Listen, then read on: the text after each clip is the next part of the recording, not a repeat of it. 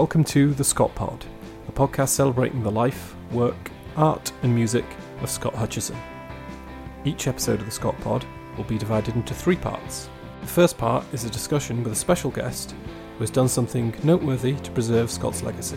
The second part is dedicated to community submissions from those within the rabbit community to promote all activity that benefits any of Scott's worthy causes. The final part of the podcast is a listener cover submission of any of Scott's songs as chosen by a special guest for that episode.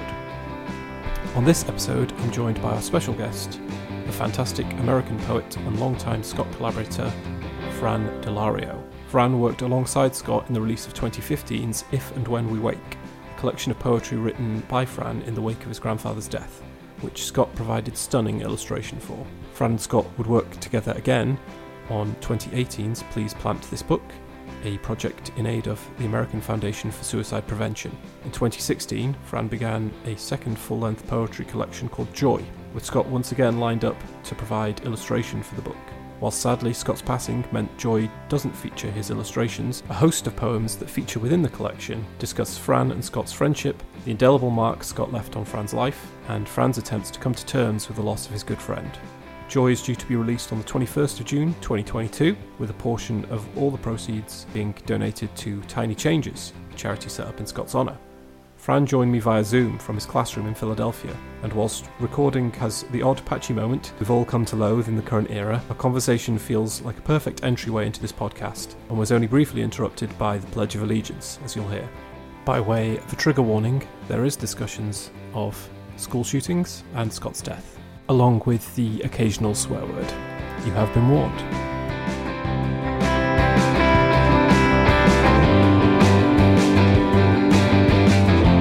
I'd love to hear how you first discovered Scott's music and Scott's art. Sure. So I was in college. It was, 2008. I've always been a really big Death Cab for Cutie fan. And I remember I was in my apartment studying for, it was either midterms or finals. I think it was finals of that year. And I was listening to a Death Cab interview while I was writing a final paper, doing something for school. And they had asked Ben Gibbard what he was listening to. And he talked about this album called The Midnight Organ Fight that had blown him away. And I was like, all right, if it's good enough for Gibbard, I can give it a shot. And I was just floored, the first time you hear Modern Leper is just a powerful experience. And I remember pulling my wife into the room, who was my girlfriend then, and being like, you got to listen to this. This is incredible. We had just missed the tour. I was like, we got to see this band. And they had been in Philly like a couple weeks before that or something. But when they came around again, I guess it was for Winter of Mixed Drinks. And I'd actually already started teaching at that point. So my wife and I and a teacher friend of ours, all went down to see them at this little club in Philly. You had to walk down the steps to get into the basement to see them. And I watched the opening band standing next to Scott. And I didn't have the balls to talk to him, but I was like, that's the guy we're here to see.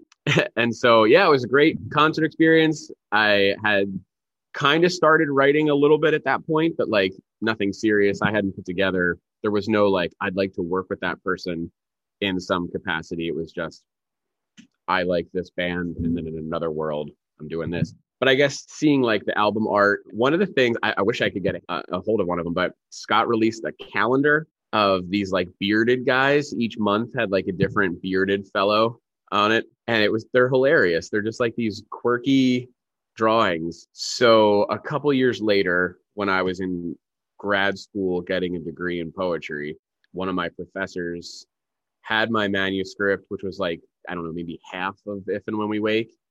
And he said, you really should try and find somebody to illustrate this. These poems might lend themselves really well to illustrations. And I was like, well, I have an idea that won't happen, but I got a shot in the dark I'm going to take.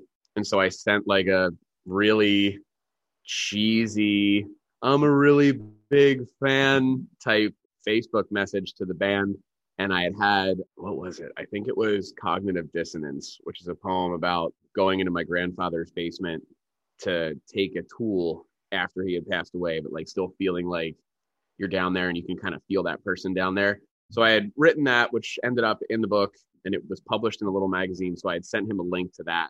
This is kind of what the work is like. And then a couple of days later, I got a message back that said, yeah, send me more stuff. Let's see what we can do. So that was probably 2013. And then, yeah, after that, I graduated in 14 and we went back and forth between 2013 and 2015 when the book came out. It does genuinely seem that that was just Scott's personality through and through. Anytime anyone approached him for help or had an idea of something that they thought it might be a cause that he's interested in, he just seemed to jump at the chance every time. I mean, there was like virtually no ego with the guy, which is incredible. Like if something seemed cool, there was no like, well, I'm above that. I've reached a level of success that means I don't have to do that kind of stuff anymore. Or who are you to email me? Like there was nothing, absolutely nothing. If you bumped into him at a party and you didn't know who he was, you'd leave thinking that you met just some guy. There was no ego whatsoever. So I'm not one bit surprised. I know a bunch of people that he did a bunch of really kind things for that he didn't have to do. That seems to be who he genuinely was. I've never heard a person that had a bad interaction with. Wow. It's been a year since I recorded something on this. I used to talk poems into my phone in the car on my way to work, but I haven't used my voice recorder since May 11th, 2021. Was that a process-driven thing? So a way to practice, test them out? It was how I wrote. It was so strange. Like during the If and When We Wake writing, before I knew that was going to be what that was, the ideas would just hit me so fast. And I'd be like, I have a really long commute. So I would be driving up the highway, just kind of talking ideas into my phone. And then I would get to work. And then during lunch, I would transcribe them. And I would say I wrote probably like 3/4 of that book that way. And I just don't do that anymore. It's fascinating to hear that's how If and When We Wake came about to start with as well, especially on a commute. What a way to start with. Yeah, I guess it's like it lent itself to it because the poems were so short. So I didn't have to give like a 3-minute reading while I was driving. So many of them were just like, a title and a sentence. So I could pull that off then. The poems have gotten longer, as you saw. So those they don't come out as fully formed as they used to. The new stuff it's way more of a writing process than I think it used to be. That's definitely something that's developed with your style as well. Short form and then expanded. Yeah, that was all readings. I really didn't do any poetry readings before. It was all just writing. And then I wrote If and When We Wake. And when it came out, I started doing readings. And I would look at a set list and be like, shit, I have to read like 30 of these things to fill what would be like a normal reading period. And I think we got to do the American thing. After this, we're going to shoot some fireworks off.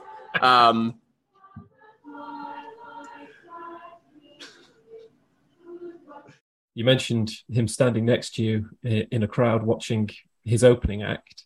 I'll ask you who that opening act was, if you remember. I do remember. So it was Bad Veins, and oh god, I always forget the other one. I'll find the other one. So the band was Maps and Atlases. Maps and Atlases. Who I love those guys, and every time I want to listen to them, I can't remember their name. But yeah, so those were the two openers. Do you remember the venue in Philly? Yes, it was the Unitarian Church. So the church has like a sanctuary that has shows in it, and it has a basement that has shows in it. And this one was in the basement. I think, again, something that's come up in other interviews, but who knows? Maybe you've changed your mind. And you've mentioned one song already that really grabbed you right from the off. But do you say you have a favorite Scott song? I do. I have a couple. Fuck This Place is close to the top, if not at the top. I do really love Cheap Gold. You mentioned that one, and every time I hear that song, I kind of well up a little bit. Norland Wind, which is kind of an obscure track. It's not a Frightened Rabbit track per se, but it was Frightened Rabbit with Lau covering like a traditional Scottish song. So those are probably all at the top. Modern Leper has a special spot for me because, like I said, it was the first one I found. Yeah, those would probably be up there. It's hard to pick a favorite. They're one of those rare bands that like you can get through all of the albums without really having to hit skip. So it's hard to list a definitive favorite, but those are if I was going to make myself a little greatest hits, those would be on there. As a poet yourself, as someone who likes to build collections of things, and I know it's a discussion that you've had with Scott himself, the brilliance and the beauty of having a collection of something, in this case, a collection of songs put together on an album that you painstake over the order and kind of the structure and how one song flows into the next and the feeling you get. Would you say you have a favorite Frightened Rabbit record, or is there one that kind of hit you at a certain spot in your life when you needed it? It's weird. They all have a different significance for me. Like Midnight Organ Fight was the one that I found them through, which I think is the case for a lot of people. Winter of Mixed Drinks was the first album that I saw them on tour for. Pedestrian Verse was the first album that Scott and I were friends for. And those were the shows where we met up in Philly and exchanged a manuscript at the Pedestrian Verse tour in Philly. And then Painting of a Panic Attack, we were in the middle of writing something else during that campaign. So yeah, they all have like a different, it would be hard for me to pick a favorite. It's kind of, I don't know, it's like picking a favorite kid. They just kind of all matter the same, but in a different way each. I mean, if I'm like trying to get someone to listen to Frightened Rabbit, I'm probably going to either tell them Organ Fight or Pedestrian Verse. So maybe that's a better answer to the question. There's a time and a place for every one of them, and that you kind of revert to the one you need at the time that you need it. You can't get away from. There are some that are easier. I don't think I'd introduce someone to his work by going, here's dance music. It's funny that dance music was like my way to grab some friends who maybe made fun of my more emo tendencies. And I was like, look, now it's heavier. You want to try this one? And that grabbed like a couple of other people who might not have jumped on the Frightened Rabbit train with me. So yeah, again, just like a different time and a place for each record. That record isn't absolutely incredible. I think it's one of those cover to cover. Mm-hmm. I mean, as Frightened Rabbit nailed, it just showed that he could throw his hand at anything and it would probably be gold. Yeah, that is one of the cool things about Frightened Rabbit is that I don't know if everybody ingests them this way, but I remember being excited to see what was new. I mean, I know we get hooked on our bands and we don't want them to change. And I hope this Modest Mouse record sounds just like Lonesome Crowded West, and then you're pissed when it doesn't. But with Frightened Rabbit, it's always been, I try not to ascribe to that anyway, but with Frightened Rabbit, it was always so interesting. Like, let's see what they're going to do, how they're going to evolve from record to record. And it's never been like, oh shit, they got heavy, or, oh no, now they polished it up like the National does. Like, it was just exciting to see, oh, they got heavy, or they polished it up like the National. It was really neat to watch them evolve. So we've already chatted a bit on occasions where you have seen him live. So I won't kind of retread, have you caught him live before?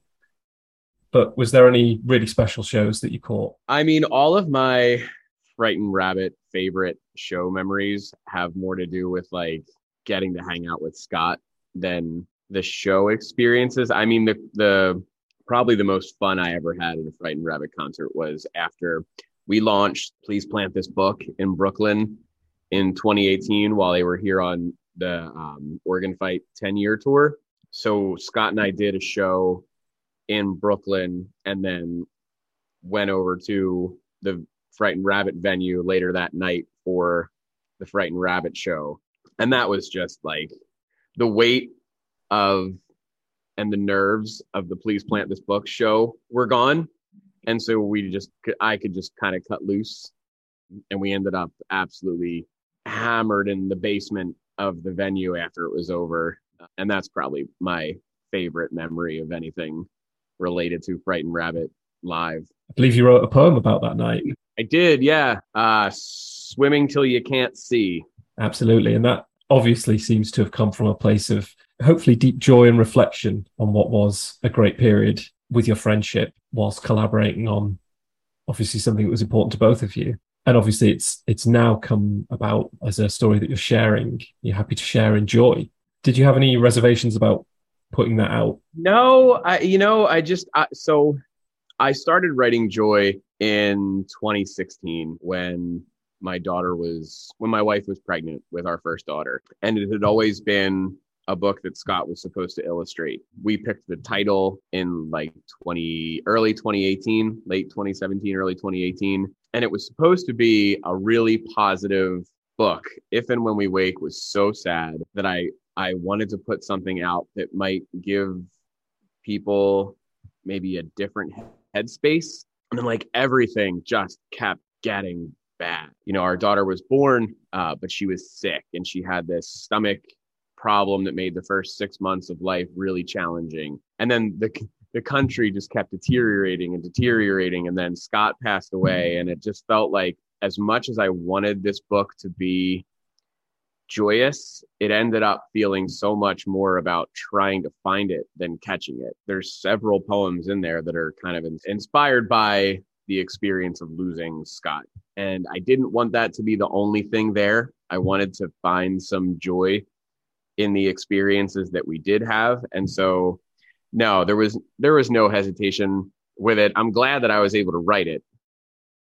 It was a hard poem to write. I think it's easier to write sad poems about things that make you sad than it is to try to write maybe more uplifting poems that are still about the things that make you sad. So it's certainly, that poem's certainly not happy, but I guess it just kind of documents a time of life that was very happy. But yeah, I'm glad that it was able to get into the book. I wanted there to be something positive in there. Stop me if I'm overreaching. It feels like that's a reflective poem that's come from sitting back and assessing where you are, whereas a lot of the other poems in the collection, certainly surrounding it, seem to have a real sense of prescience, almost written at the time as something's happening, as a thought, a snapshot, an image of something that's happening. Whereas that's almost that you've tracked back to that night and tried to almost plot it down so that you had your own memories all in a row. Yeah, I think the book, I tried to keep it as chronological as possible, which is difficult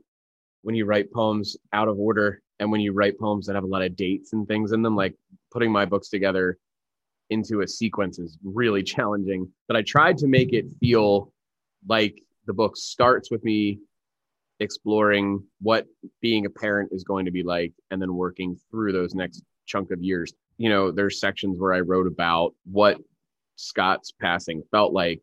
And then a little bit later on, you kind of go through that reflective period where maybe the tributes and all that stuff have kind of faded out. You're just left thinking. So that poem is supposed to feel like, when I'm sitting in on the couch, kind of reminiscing about what things were like, that's kind of how it's supposed to come out. So you've seen the initial hit, and then here we are a couple of years later, kind of thinking back to how cool it was, how incredible it was to get to know that person. So I hope that it feels like that it feels like a thinking back instead of just an in the moment thing, because that was the intent. It really comes across, and you do get that sense of, I felt like I was there. I felt like I've been on those nights with other people.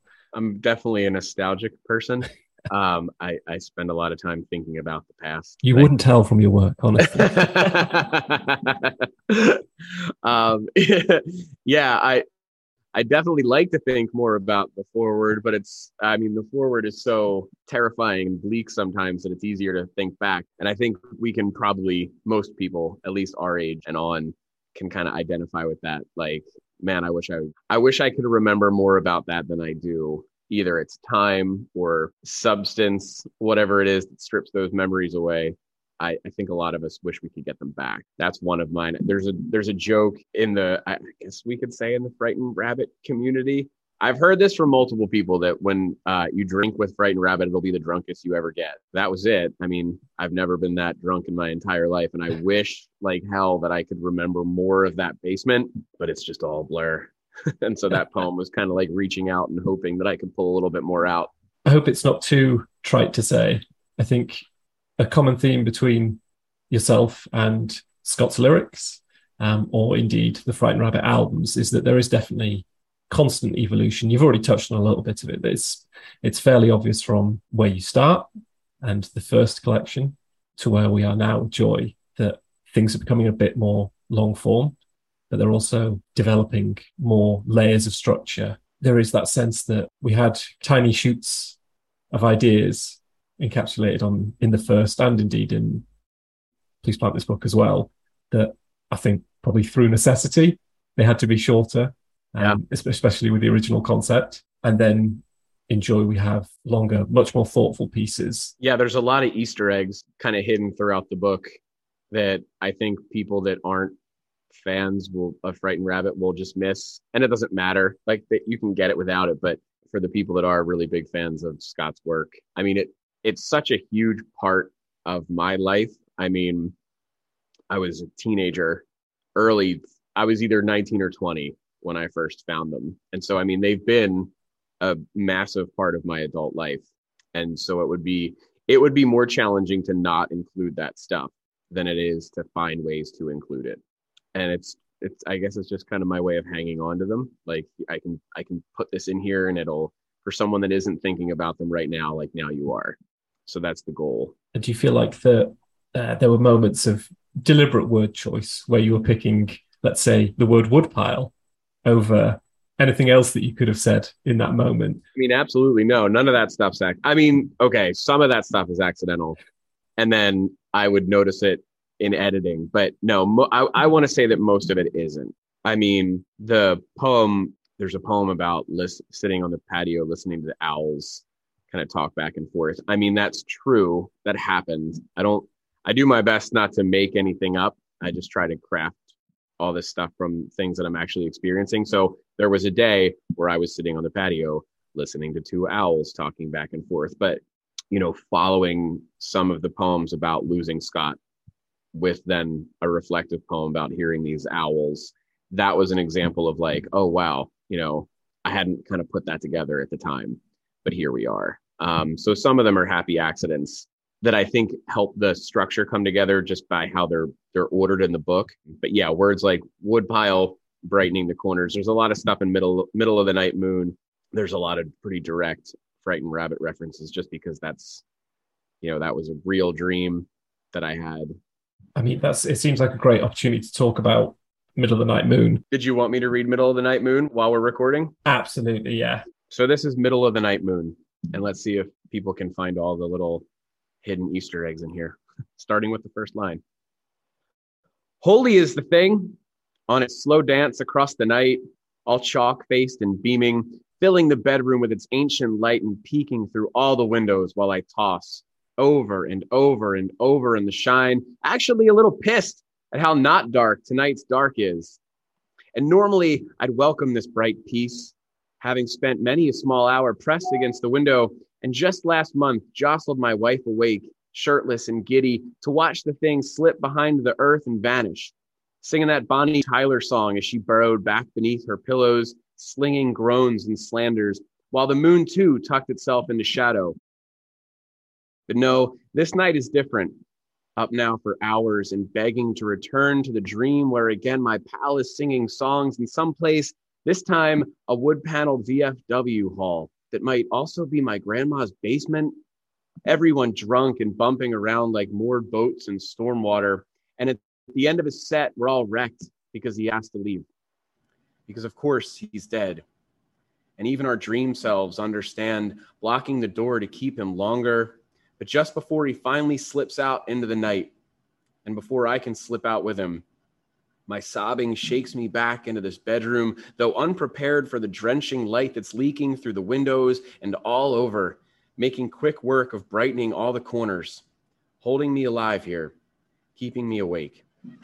I am genuinely excited to hear some Frabbit reaction to that, because I do think that people are going to absolutely love it. I hope it helps people remember him in a happy way. I think a lot of these poems are processing grief, and my biggest concern is always the headspace that I put people in. And so I hope that there's a tilt on all these that, yeah, they're sad, but I hope they're not only sad. Really, really great. A standout, certainly for that section, for the Frabbit fans, we'll say, as opposed to some of the other themes you're talking about in Joy, for the journey that you guys went on together, and also that strange thing that seems to happen in grief with a lot of people of being revisited, and how that can play out differently, how it can make you feel, how you reflect on it later. Was it something immediately you picked up a pen and thought, I have to get something down? Or was it something that kind of gradually built?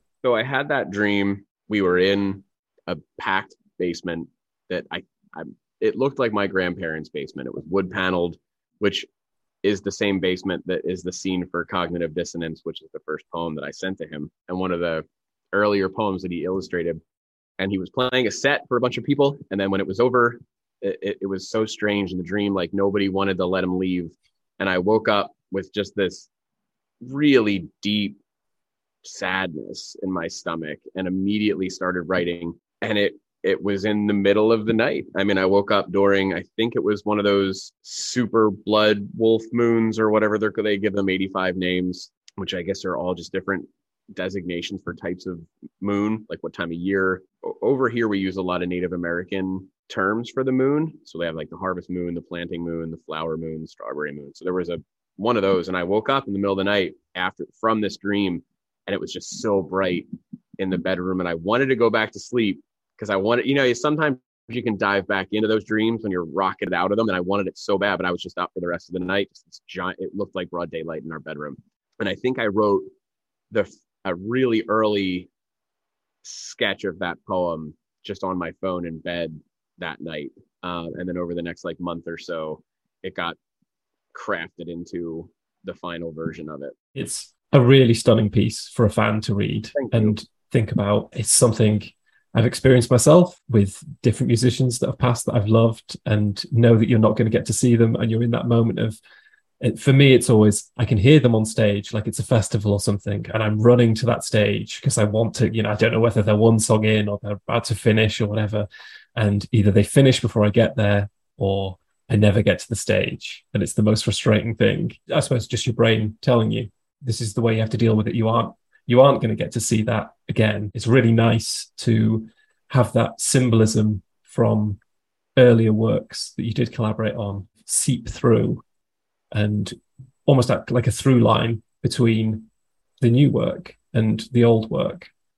Is that something you felt with that section of the collection with Joy? I mean, I really like self-referential work from other people. I've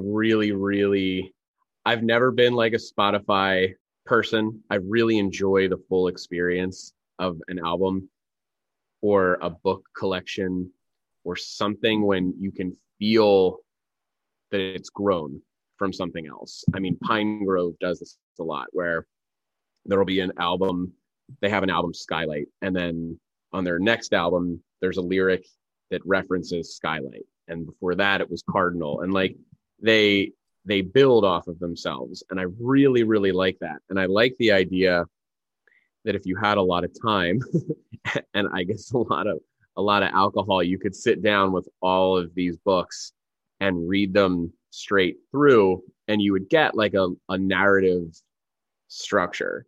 That structure is kind of broken because I wrote 2 books in between finishing Joy, Please Plant This Book and With a Difference.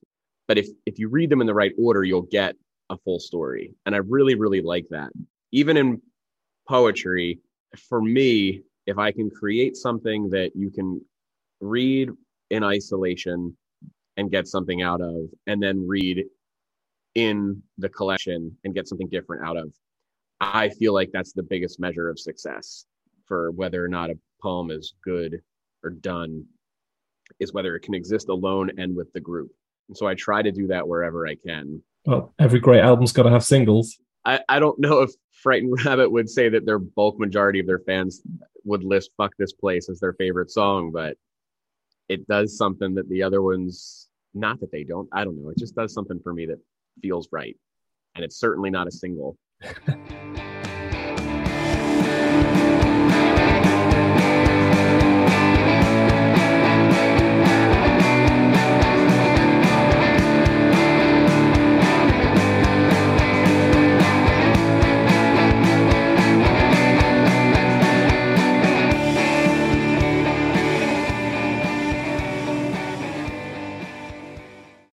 Obviously, we've talked about Joy in general. What tiny change are you currently working towards? Well, let's see. I'm hoping that this book and the accompanying tour will raise a little bit for Tiny Changes.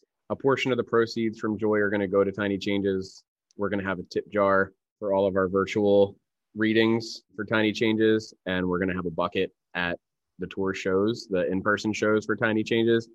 So hopefully that'll raise a little bit of money. I try to do something every year to raise money for them. I guess in 2019, Laurie Cameron and Jeff Ziegler and I released an album called All Is Not Lost that was for it, which I'll have on tour with me. A couple, I don't know if I need to get more stock over to the UK, but I'll have them here in the States. There are still a few floating around the UK. I can Okay, confirm. good. There's a box in a basement over there. I just got to get them. I got to get them moved over to the record store.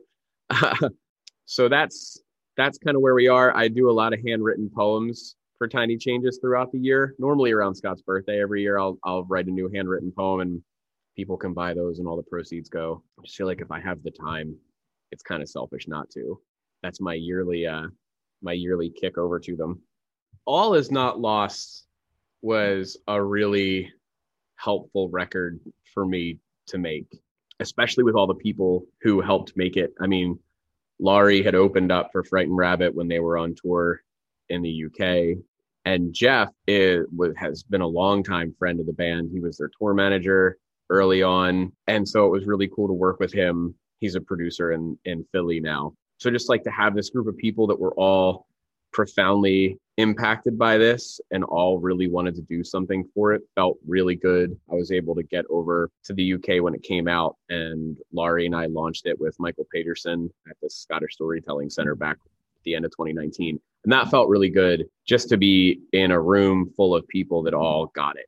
It was like a really big, at least for me, it felt like a big sigh that I was happy got to happen, especially after everything that had happened and knowing now that we let it was the last time really any of us did anything because the world shut down 2 months later. That felt really good to get that out. I was happy that we were able to make that. It was a lot of work. I've never had anything pressed on vinyl before. So it was the last couple of projects, from having poems printed on seed packets to then poems put on vinyl.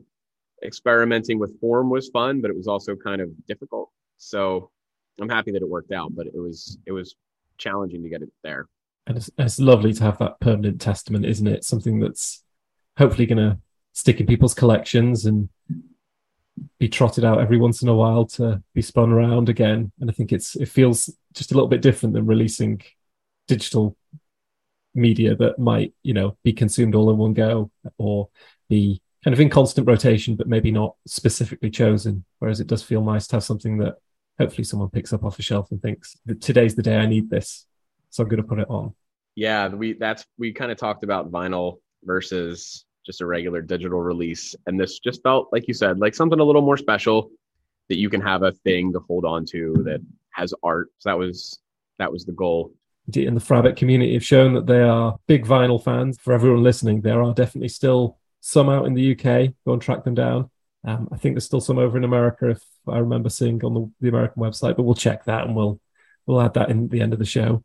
That leads us quite nicely into, and I'm aware from other interviews that you've done, that you consider yourself a Frabbit, you'd consider yourself someone who's engaged a little bit within the communities. And I don't mind saying that my decision to reach out to you over the internet as your decision to reach out to Frightened Rabbit over the internet all those years ago was influenced by seeing that you were engaged in the community. And I instantly thought, well, we've not perhaps spotted anyone who we have been reaching out to being active within the community still. The communities, whether that's via Facebook or Reddit or all across the internet, or if it's just local friends groups who've put on tribute shows, have all had amazing different ways of commemorating Scott. Is there anything that you've been involved with on that side? Is there anything that you've done as a result of a different community setting it up? Or is there anything that's out there at the moment that you're interested in? I mean, I definitely am a fan. I think that the Frightened Rabbit community is just such a wonderful grouping of people that are so passionate and care so much. They're just so kind. But yes, I was a fan before I knew Scott. I'm still a big fan. I have a really hard time listening to any of the music anymore, but I still try to be an active member of the community wherever I can. I did a handful of shows after Please Plant This Book came out and after Scott passed away. to kind of raise that book had already raised money for suicide prevention. That was the goal of it. But after he passed away, I just kind of went full tilt into it, which was difficult, but felt helpful. I don't know. I'm not good at handling grief. I always need to feel like I'm doing something. I can't just sit and grieve. And so that tour kind of helped me through some of the earlier portions of it, but they were primarily attended by Frightened Rabbit people. And so just feeling like that community support was really nice and really helpful. And I had so many people sending me messages, just checking in, people that I don't know. And it just felt really good to be part of something bigger, to feel that kind of collective there for you. For the listener, you're currently in your place of work. Sat behind you in the background, this isn't a filter background, there is a Scott sticker. Oh yeah, there is one back there, isn't there? Which is absolutely amazing. Yeah, this is my classroom. You can't see it from here, but there's a giant, I guess it's about a 9-foot tall mural on the back wall of the Be Kind hands. That is amazing. Yeah, one of my students projected it onto the wall and then traced it and then did a full floor to ceiling mural of it. And I love whenever a new crop of students comes in and they say, "What's with that?" And then I get to explain. Yeah, I try to keep them here as much as I can. One final question from us, and then we'll let you go. Obviously, you're currently in promotion mode for Joy, and you've obviously mentioned that you work towards other Scott-related events throughout the year. But is there anything else in the future on the horizon that ties in with Scott causes? Or is there anything that you'd like to do down the line as another little commemoration? Yeah, well, yes. Right now we're in triage mode in the States. And I know one of the causes that Scott promoted when he was here was Everytown for gun safety. It's over in the news over here at the moment with events down in Texas. It hit hard reading curriculum this morning at the same time as kind of seeing that on the news over here. I imagine it's probably equally hard hitting over there for you as well. Absolutely. I'm happy to talk about it.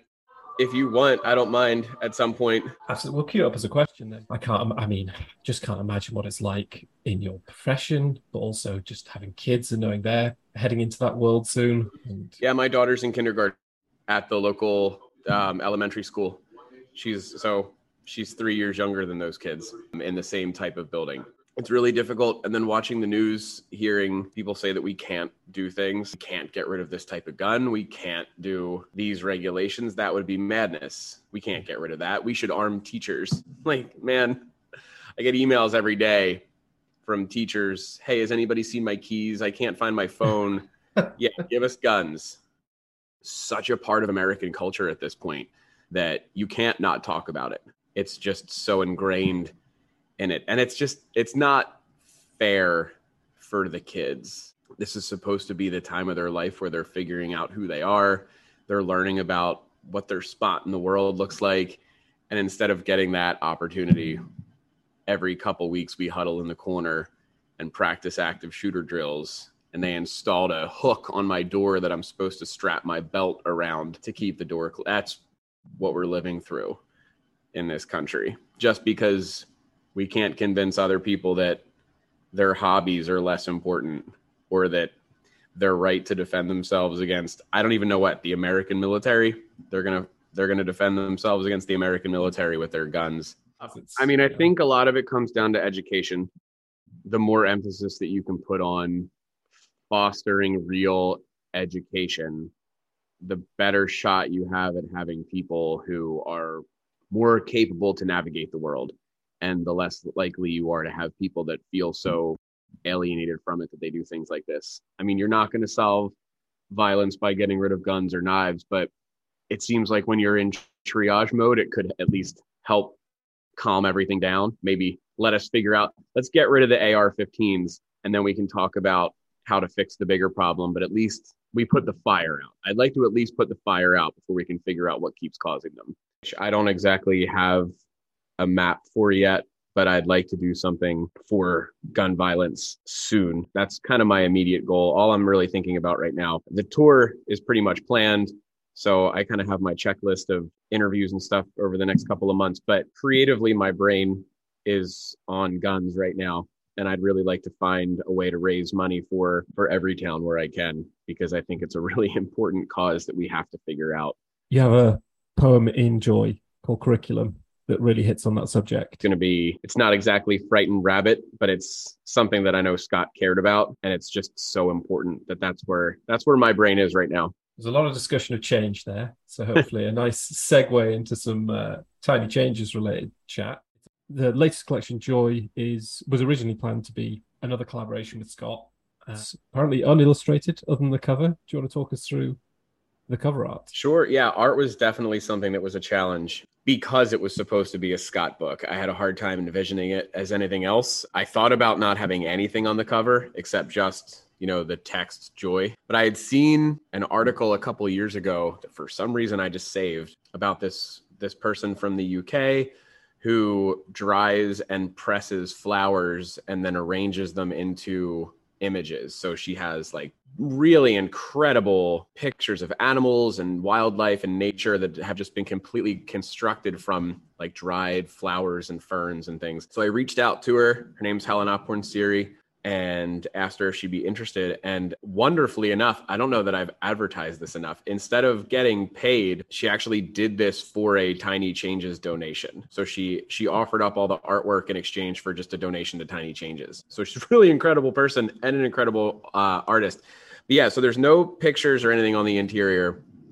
And the book cover itself is just made up of a bunch of dried plants and mouse bones, which I wasn't sure when I sent that email if I was going to get a like, hey, never mind response. Like she sent me some really pretty images and I sent a response back saying, is there a way that we could incorporate bones? Luckily, she was really excited about it and said that it's something that she'd wanted to do for a while. So the word Joy on the front is made out of mouse bones, which I think in my brain was supposed to be a nod to the first illustration that I got back from Scott, which was a smashed mouse in If and When We Wake. So that's there. She killed it with this art. It looks so incredible.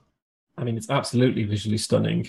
You've alluded to the hat tip there to the mouse drawing from inside If and When We Wake, but also the cover as well is obviously a mixture between bones falling from a tomato plant. I had to put in the tomato plant. It had to be there. Yeah, I wanted it to look like a horror movie cover, which sounds like a joke, but it's not. The book is called Joy, but it's only kind of happy. And I really wanted it to be that mixture of trying to look for joy or meaning or fulfillment in a world that seems like it's actively trying to keep you from finding it. So that's the symbolism of the word joy written out in the bones of a dead animal. Absolutely. I hope is apparent and obvious to anybody who picks this up. It seems, at least from the outside, to be a very deliberate choice, along with the color scheme of the outside of the book as well, but it's obviously a lot darker than previous releases.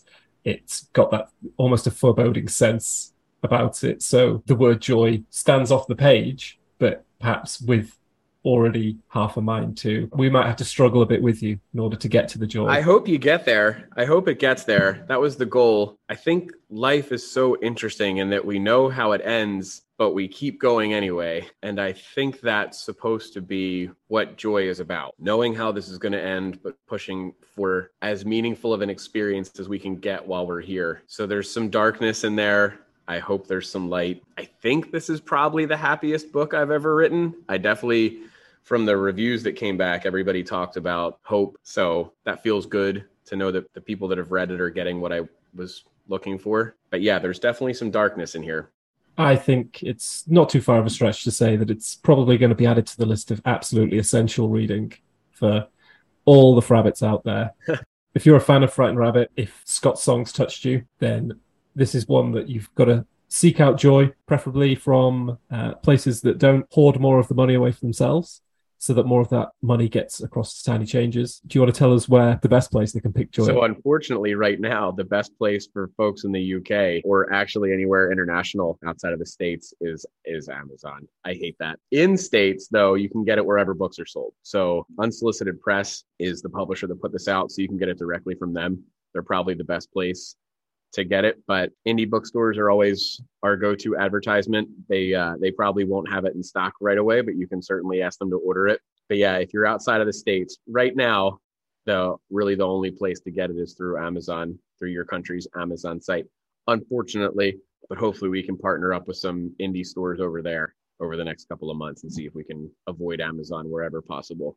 And you mentioned you're taking the book on tour.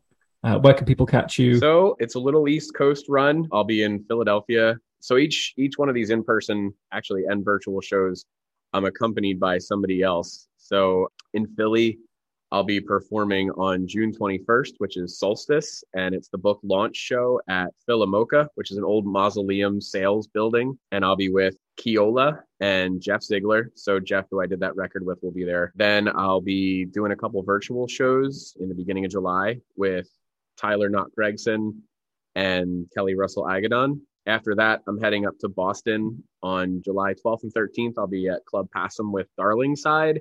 And then I finish up on July 15th in Brooklyn with Evan Stevens Hall, who is of Pine Grove. If you are in any of those cities and you're listening to this before those dates, then head out. And if you're discovering this after the fact, then obviously head over to francisdelario.com. Anything else that you'd like to plug whilst you're here? Donate to Tiny Changes. There's a mental health crisis in this entire world right now, and it's particularly affecting children. So Tiny Changes is a wonderful way to get money that can be used for grants to help find ways to help kids do better, feel better. It's so important to remember that all of this stuff is just health. You know, it's your brain is a part of your body. I can't imagine having cancer and not talking about it, not doing anything about it, feeling scared that people were going to judge me because I had cancer.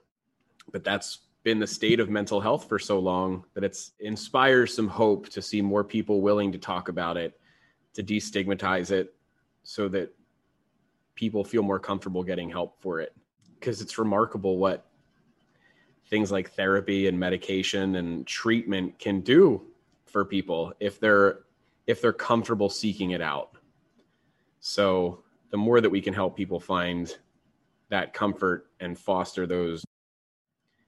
that search for treatment, I think the better place we'll be in as a society. We just have to be better about taking care of each other. Absolutely. If you're in the States, there's also the American Foundation for Suicide Prevention is a cause that I felt really strongly about for a long time. And after you're done doing that, if you have some leftover, if you could kick it over to Everytown for gun safety, that would be wonderful to try and address some of the other larger issues that are contributing to the mental health crisis that we're seeing in our children. Thanks very much, Franz. Yeah, thanks so much for having me. I really appreciate it.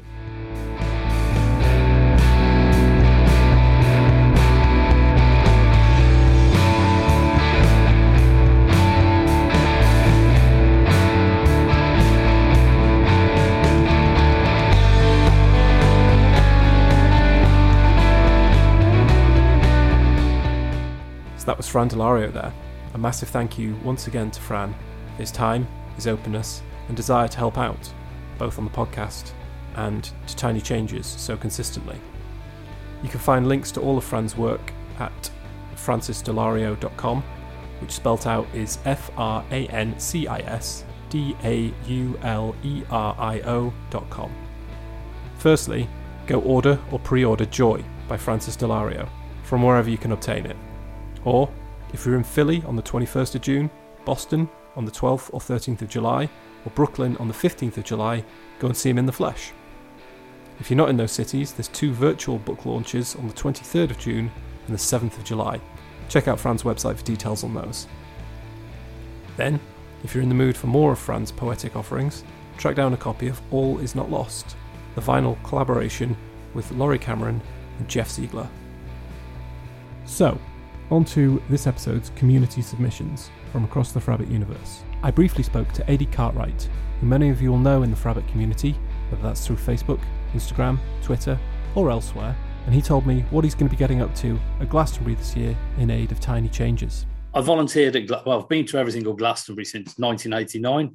I haven't missed one yet. The last few years, I've volunteered as a litter picker, get up at 6 o'clock in the morning and tidy up after everybody on the pyramid stage until noon, and then get to enjoy the festival. The charity that I worked for there before, called Small Steps, And basically they provided footwear and immunisation, schooling and things like that for all the kids who worked on the tips across the world, because they figured they're going to do it, so do it safely. Unfortunately, they couldn't do it this year. I went back to the people who organised the recycling crew at Glastonbury and said, I've got a charity that's perfect. Ties in with the music. You're aware of Frightened Rabbit. They played officially 3 times, but they usually did a few different sets every time they played. And they said, yes, they've given me a team to organise of 25 people. We're going there this year to do some litter picking. There's a bit more to what we're doing as well. We've designed some T-shirts. They're going to be made available pretty soon through the Facebook groups and on the Scott's Benches and things like that, their Instagram accounts and stuff like that. So we'll get the message out there with the T-shirts.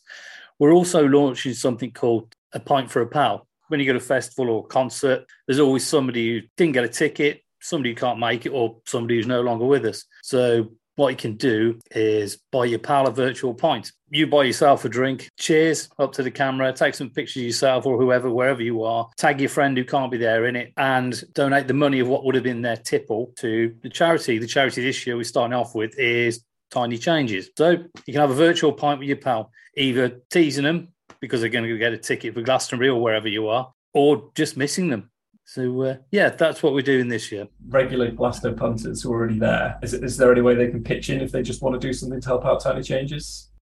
Just get the word out there. We're doing the T-shirts, and the T-shirt's going to have on the back of them the QR code. And you scan the QR code, it takes you straight through to the Instagram, which will explain what's going on, and a link through then to payments. And so hopefully they'll be able to see then what other people have done. There'll be more information coming out soon by all the usual channels then to keep an eye out for it. If we want to do a big launch on it, if we can, what we'd like to do is get every of the Facebook groups, everyone on Instagram, all the Frabbits across the world, all the people who want to go to Glastonbury, if we can get them to do it at the same time on the Tuesday evening and just tag it on everything, then if we can get it trending, that'll be like a minor miracle.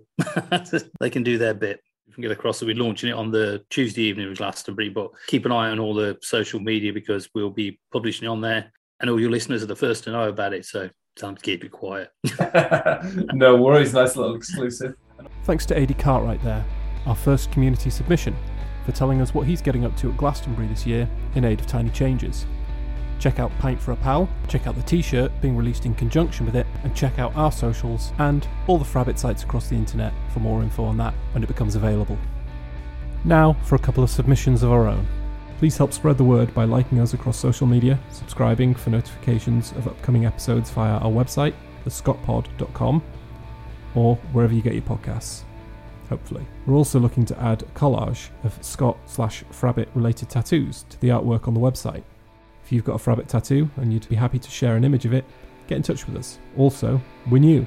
We're a small team of contributors, so if anyone listening wants to provide feedback or volunteer assistance, get in touch with us as well. If any of the podcast has inspired you to contribute, we're welcoming any special guest recommendations, any community submissions, and any links to listener covers via our socials or via the dedicated email address, thescottpod@gmail.com. Well, that's pretty much all we've got time for on this episode of the Scott Pod. Thanks once again to our special guest, Fran Daulerio. Don't forget to go and check out Joy and all of the details, upcoming shows, which are on his website. Thanks once again for all of our community submissions. Please go and check out our website for more details on those.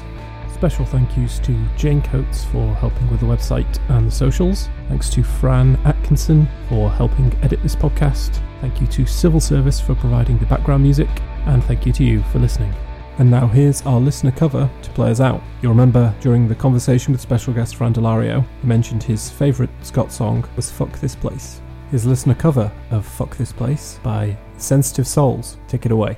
Hi, my name's Jamie Stratton from The Sensitive Souls, and the song Fuck This Place by Frightened Rabbit has a special place in my heart for a song that makes you feel less lost and that you're not the only one. You can catch your music on Spotify, Apple Music, and you can check us out on Facebook, Twitter and Instagram.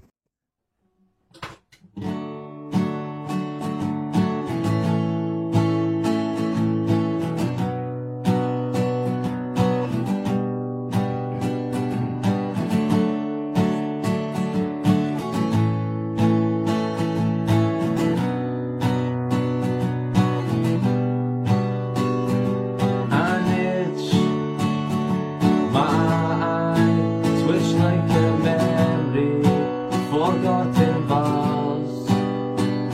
One of those cities, one of those nights, everyone's darling, everyone's sweetheart. Just this drink to hold my hand, one glass of anything cheap, and I'm here just because everyone else has come just to be seen.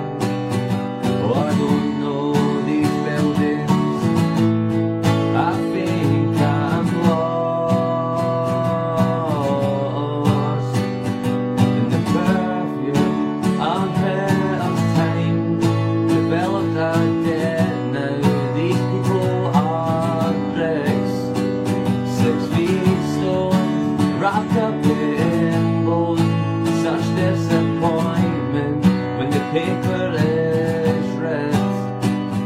So I stand still, boring and bored, itching my eye again against the wall.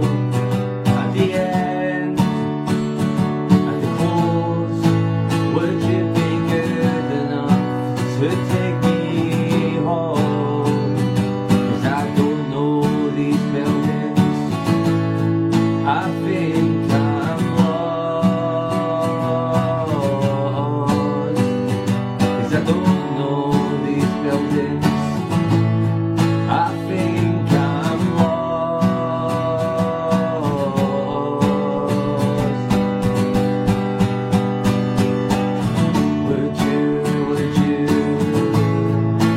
Would you be good enough to take me home?